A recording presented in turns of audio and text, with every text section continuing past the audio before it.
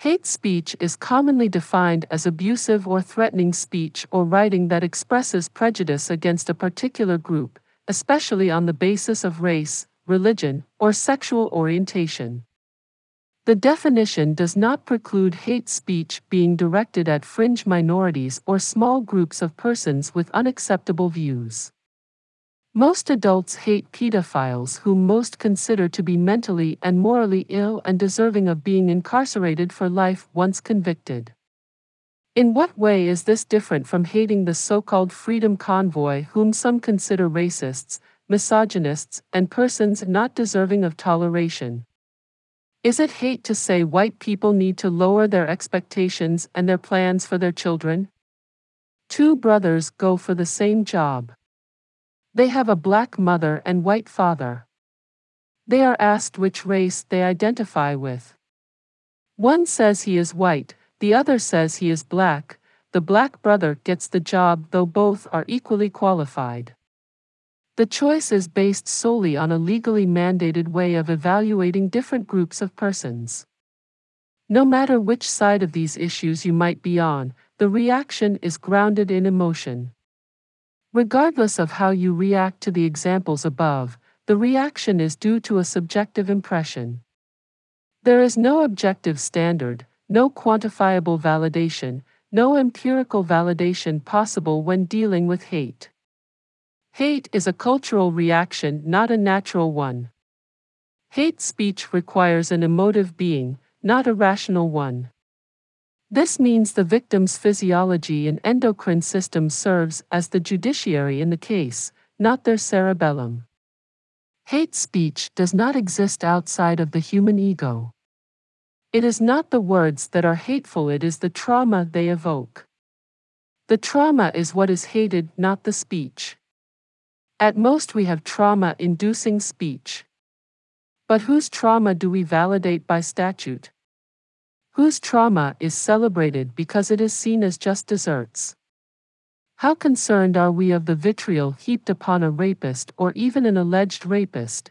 Think of Justice Kavanaugh. His crime was that he belonged to an unprotected group and was therefore fair game. But it is virtually impossible to talk about hate speech because people find the discussion traumatizing. Some words cannot be said. Some thoughts cannot be articulated. Say the wrong thing and someone 20 years from now might read the article and have a negative emotional response to it. It matters not if the comment was made as a child and was an isolated incident. There is zero tolerance for some kinds of hate that targets certain groups of people. In Canada, our definition of hate speech is dependent on the level of intolerance of the other person. The law states it this way, Section 319, 1 publicly inciting hatred, makes it an offense to communicate statements in a public place which incite hatred against an identifiable group, where it is likely to lead to a breach of the peace. To incite hatred means to do that which incites hatred. The crucial and deciding event is the intolerance of the target. We have no idea what leads to hatred of a group until we see the trauma experienced by the target. The UN Strategy and Plan of Action on Hate Speech defines hate speech as any kind of communication in speech, writing, or behavior that attacks or uses pejorative or discriminatory language with reference to a person or a group on the basis of who they are, in other words, based on their religion, ethnicity, nationality, race, color, descent, gender, or other identity factor. United Nations. According to the UN's understanding, any group with an identity, such as Nazi, labeled with a defamatory pejorative, such as fascist, is a victim of hate speech. To call a minor attracted person a pedophile might cause you to get fired if you work at the UN. But can we call Christians homophobes or refer to those on the far right as xenophobes? Or is the trauma-inducing metric only linked to the emotions of the left? If hate speech is speech that traumatizes the left, then hate speech laws are discriminatory and ultimately a form of hate. This conclusion is predicated on discrimination being the prejudicial treatment of a group based on them possessing a category difference. It is obvious that the major divisive factor is not race, age, or sex, but political affiliation. The greatest discriminatory language and source of hate speech is differences in political affiliation. To not be discriminatory, hate speech laws would have to apply to both sides of the political division equally. But this equality would eliminate the validity of the hate speech designation. If liberals cannot talk to a conservative using any other language than what a conservative can use when speaking to liberals, the hate speech category has been eliminated as a legal issue. Hate speech laws are by the definition of legal hate speech. Hate speech laws are discriminatory in their intent and impact and imbalance. If I can be called racist, xenophobic, extremist, as well as other pejoratives all meant to defame, demean, and denigrate myself and my affiliations, the law is agenda-driven, not blind. Racist language has and conveys extreme negative connotations, whether the words one uses are deemed racist or the person is labeled racist. The same hate is being attached to the person as to the words. Racist and xenophobe and other terms are words of hate meant to traumatize and cause division between the victim of the accusation and his or her accuser. One cannot be called a racist and xenophobe without the defamation implicitly inciting violence. If racist is a pejorative and racism hated, then calling someone a racist is using hate speech. The Prime Minister of Canada identified a small, fringe group whom he hates and is intent on destroying.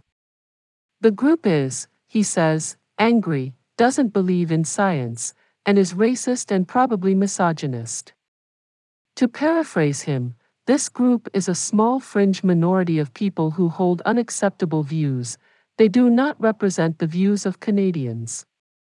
They are extremists who don't believe in science. The group is often misogynists, also often racist. It's a small group that muscles in, and we have to make a choice in terms of leaders, in terms of the country. Do we tolerate these people?